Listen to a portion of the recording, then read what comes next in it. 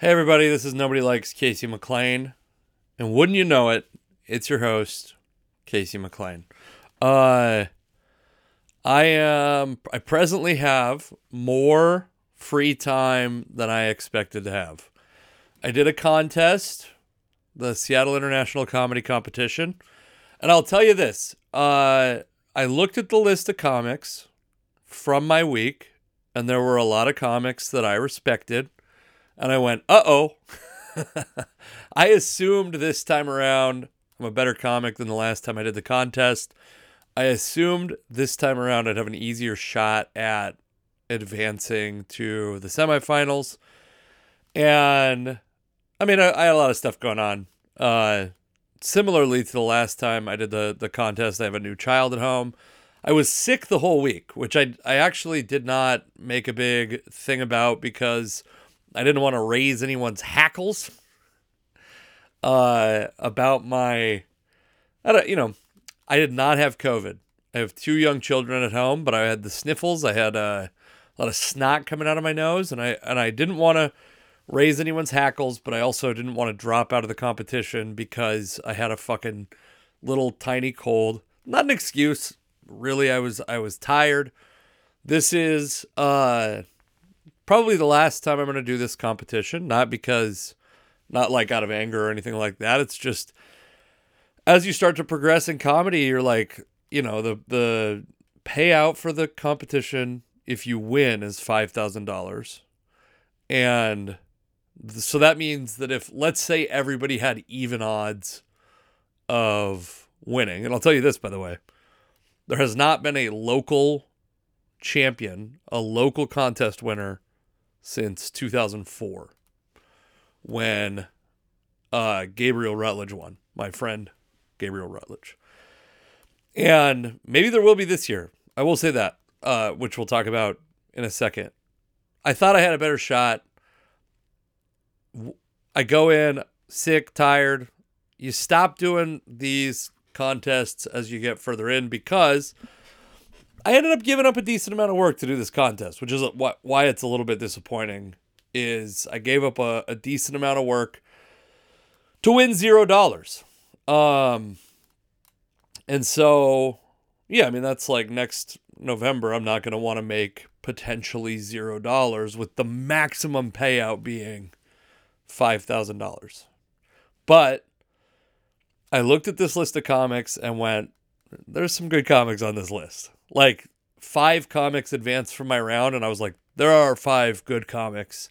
And I don't even know the people necessarily who come from out of town. The last time I did it, there were some fucking duds. Like, I'll be completely honest. There were some duds. But there were also people from out of town. I think there were more people from out of town, 1. But 2, there were people from out of town that, like, literally were... Like, one lady did Colbert a couple weeks later. Another lady's been in JFL. She's enormous. One of the dudes is like, there were people who were on the verge of or already becoming very successful comics. Maybe I don't know everything about what's going on with this group. I didn't make myself privy to all their careers, but I think that this round of this contest featured better local comics and worse out-of-town comics. If that's not even worse. I liked a lot of their material, but like less accomplished out-of-town comics. But I will say one thing that is more and more prevalent, I believe, as the contest goes on is the judges are local comics. So, I don't know. There's like interpolitical bullshit. Here's what I'll tell you. There's no set that I can point to where I was like, I fucking murdered the entire set. You got between 5 and 7 minutes. I got a bunch of jokes that are like kind of parts of, this is like a very, very pretentious, shitty thing, but I like to write jokes that build to something, and it's kind of hard to take one of those jokes and go like, well, I'm just going to do 6 minutes worth of that joke. When theoretically, they should all dismount on a big punchline. And so I basically cobbled together some jokes that I thought might do well in a competition. The first night I had a good set. Everyone had good sets. Everyone scored really high. I got scored, I want to say like 13th or 12th place, which I do not agree with. I'll say that. But I was 1 point behind first place, basically. And then it was like very clumped up. So it was like everybody was pretty close after the first night. Second night, I actually placed fourth. But the score was like not that great. The score was, and so the third night, out of frustration with kind of doing material that I'm not super passionate about and the results that I'd been getting, which again, like the first night, everybody has very good sets. Everybody gets pretty good scores. I could debate about the quality of my score, but it's like splitting hairs. Second night I place, which means I'm in top 5, which, means that like going into the third night, I'm like right at the fringe of advancing in this competition. But it's also like, starts to raise some alarm bells for me because I'm like, I don't want to take 6th. That's what I don't want to do in this competition is I don't want to take 6th. And so the third night I went to North Bend Theater and I did dark jokes that I believe in. And the crowd liked them. And I never thought these jokes would do well in competition because they're dark. And if you don't have the appropriate build to them, they can be like a little bit jarring. And I thought that I would do these jokes and they would do well with the crowd and do bad with the judges, potentially. And I was right. Good, like the line I would say with the most divisive reaction did pretty well. And the judges scored me really low. And, you go down swinging. And then I was in a position where you have the opportunity to drop one score. And I did the final night and it was fine. It was not, again, it's not as though I went to every show and absolutely murdered and like got denied, got cheated. People had very good sets. I will say there were very few, like, of 16 people, 4 shows, 64 sets. I think there were less than 10 bombs the whole time.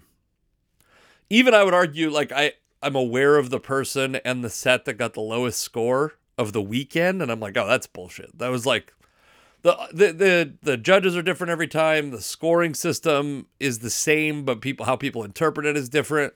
The first night, I think the lowest, it's out of it's basically out of 11 points. Technically it's out of 10, and then you can get this bonus point, but I think literally the entire competition first round, I think every single person got the bonus point. So it's like a crowd reaction point. Maybe not. Maybe not, but anyway, what was I saying? So the first night, I think that the highest score is 11. The highest score is always 11. They like grade it on a curve, so that person gets bumped to 11. And then I think the lowest score was like 9.5. Something like that. And the last night, the highest score was 11, and the lowest score was like 7.3. Which is one of the worst scores I've seen in this competition. And the comic that got that score is very funny. So it's all like subjective bullshit, whatever. There were people in this competition who are professional comedians who did not advance. I put myself in that category. But it is embarrassing and ego-jarring to go to one of these competitions and just not advance. And some of it is, I think that most of the material I've been writing is not very competition friendly. And it's possible that some of the reason is that I'm not as good of a comic as I thought I was going into this competition. I do think like there's good comics in this competition, and this whole period of time post COVID has really like it's done a weird kind of redistribution of talent, I think, to cities like Seattle, where some of these folks, I mean, literally some of the people who were in this competition, the last time I did it, they lived in Los Angeles or were planning on moving to New York and either never did or moved back. So it's an interesting, whatever. Is it interesting? I'm saying it's interesting. It's barely interesting to me. It's probably not interesting to you at all. So anyways, I got a bunch of shit. I'm gonna spend November soul searching, trying to decide if I want to continue to do comedy. My life has been brutalized by this contest. No, I do. I'm joking, but I will be spending November doing. I think I'm just gonna do a shitload of open mics, which is maybe the healthiest reaction to losing a competition like this that I could have ever had. I'm not even going to reach out for, like, I'll take booked and paid shows, but I have some, like, new material that what I've been doing for basically the last couple years is not doing a lot of open mics and just working new material into long sets. And that's fine. I like that. I've developed a bunch of new material. I'm fine with that. But I have a bunch of stuff that I was not able to work on at all, and then I have no real stretches with long sets. I do have not tomorrow. Why would I say tomorrow?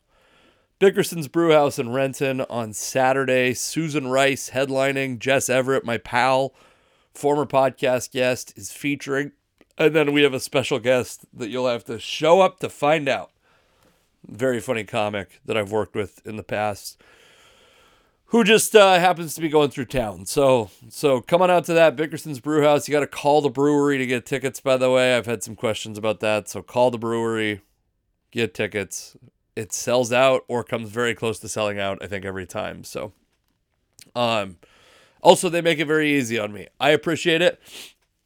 We sell, I think it's like 38 tickets, and they sell them for $20 a piece. They give people who buy tickets a beer with the purchase of their ticket.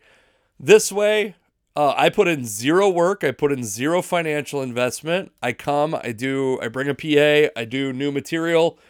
I get to give some of my friends and comedians I admire money, and the bar makes money too. It's a perfect arrangement. Now, could I survive off of 30 of these a month? No. But it's a perfect arrangement. I feel pressure to write new jokes every month. That's very good, by the way. By the way, I'm feeling a little fucking under the gun on that. So come see what I come up with in the next couple days. But also, did I talk about Tulsa? I went to Tulsa. I worked with Chris Kattan, which was exciting. I feel like I might have already talked about it, but now I'm a little bit worried. Did I? No, I don't think I did. I had fun. I went to a Tulsa football game. I worked with... So Chris Kattan, for me, is not like... I didn't grow up with SNL. I don't know why. My family had cable, but Saturday Night Live was not on cable. My parents didn't watch it, but why did they not watch it? I think, it's probably part of the reason is my mom was asleep at 8:30 or 9 every night, and my dad watched Fox News all day, or all night. So that's probably part of it. Neither of those things are really conducive to watching SNL. I played sports, so a lot of times I was in bed early to go, play soccer, baseball, Sunday morning. But yeah, so anyways, Chris Kattan, my wife's family loved SNL. Big SNL people. I think it's possible that her parents were more excited for me to open for Chris Kattan than I was. And it was also my first time at the Tulsa Comedy Club, Bricktown Comedy Club, Tulsa in Tulsa, Oklahoma. And it was very cool. Very, very beautiful club. If you live in Tulsa, by the way, and you're listening to this, you have one of the nicest clubs in the country at the ready for you. And they're going to keep bringing incredible acts. So keep supporting them. Eventually, I'll probably come out there and headline a Thursday or a Sunday, so keep an eye out for that, folks. A handful of people, I think, have tuned into this from there, so thank you all who've become listeners if you were one of those people. All right, but the big thing in my life that happened is my wife. I'm not doing the Borat voice. I'm not going to do it. How do you feel about the Borat voice, by the way? I'm not, I would say I'm not quite agnostic. I'm against it, would be my general. But I'm like not passionately mad when I hear someone do the Borat impression. My wife, her maternity leave came to an end. Her first day was Monday. She was back at work. And then immediately she was had a long Tuesday. So, it's I wouldn't even say it's bittersweet, because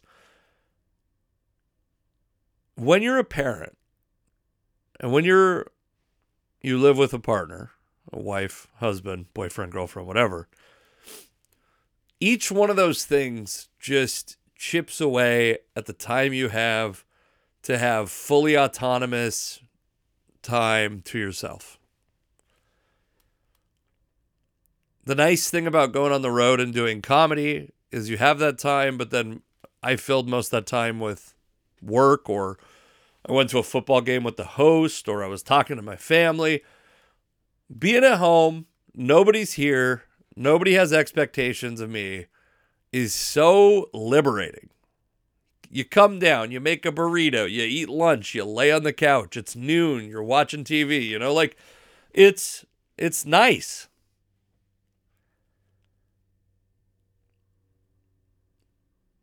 My youngest is in daycare. My oldest is also in daycare.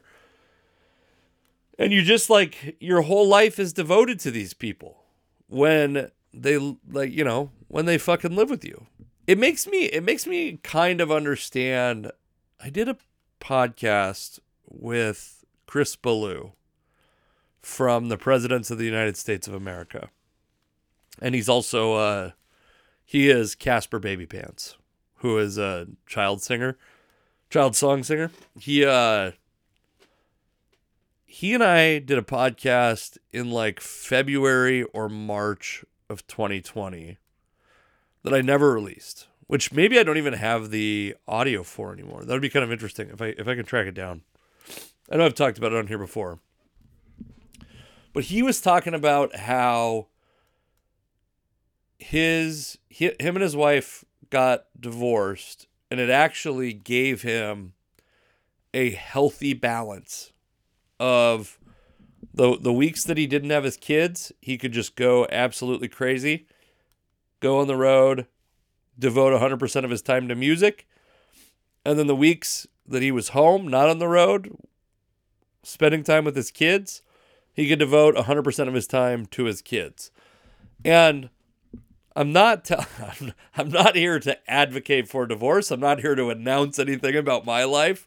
What I am here to say, though, is having that uninterrupted time to accomplish what you want and need to accomplish is unbeatable.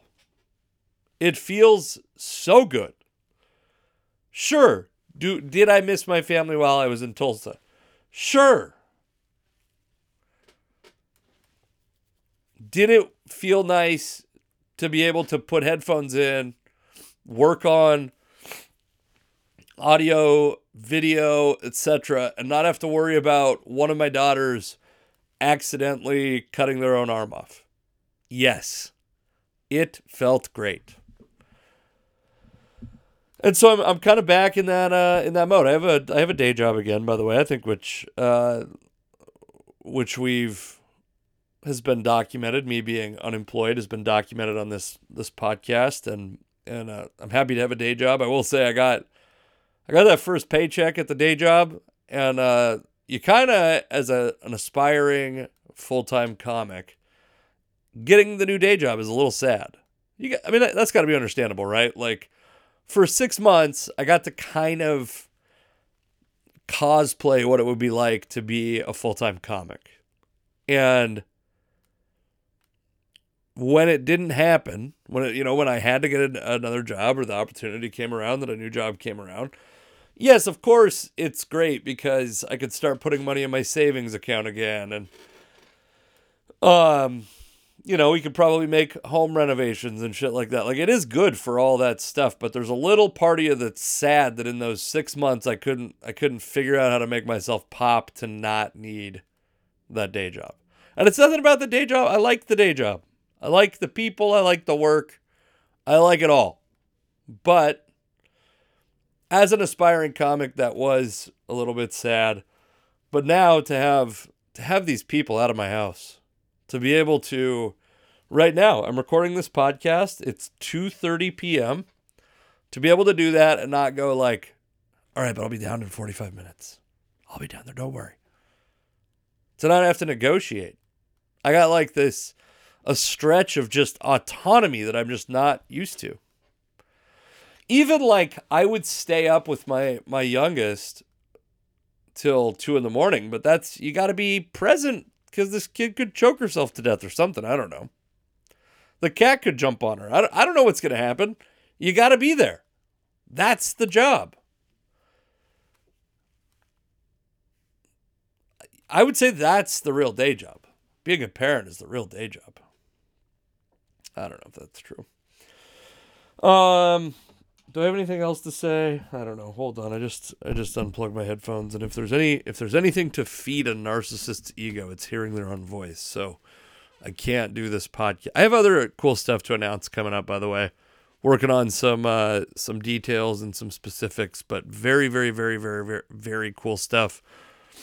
To hint at it, I tried to record something at the end of 2022, and I got like good shows and all that, but I wasn't fully happy with the recording. And also I recorded, the moment you record the jokes, you immediately start getting better punchlines, which is pretty annoying. And anyway, I may be rectifying that, is all I'm saying. Anyway, hey, thank you for listening to this podcast. I know it's been choppy. I'm working on figuring out a way to do more podcasts. One of those things is getting these motherfuckers out of my house, and I did it. They're gone. The kids are at daycare. The wife is at work. We're back, baby. I'll get my dog up here eventually, and then we'll really be back. Thank you for listening to this podcast. Come see me, Bickerson's Brewhouse, on the 16th. Man, I had a gig get canceled. My November is so light. It's so goddamn light. Oh, man, is it light. It's so funny because you go in with this absolute cockiness, clear the calendar. I mean, I took a couple gigs, but it was like, with the understanding that I might have to cancel them. Clear the calendar. I won't need it. And then you're fucking sitting in your, upstairs office recording a podcast, bitching about comedy judges. All right. Thank you. The Casey McLean on Twitter. Casey McLean Comedy everywhere else. Find me on YouTube. Find me on whatever. I love you. Bye.